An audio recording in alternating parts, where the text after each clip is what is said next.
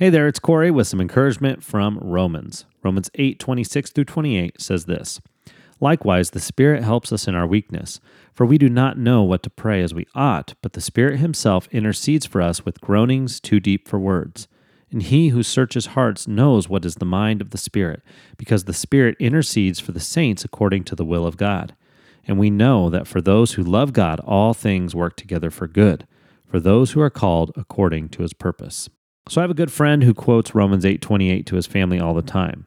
And actually, he simply says the words, all things, and they know exactly what he means.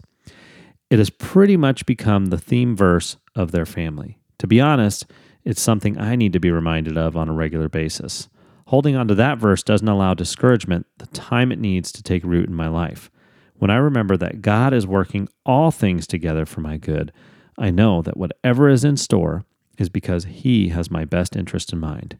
Now that is encouraging.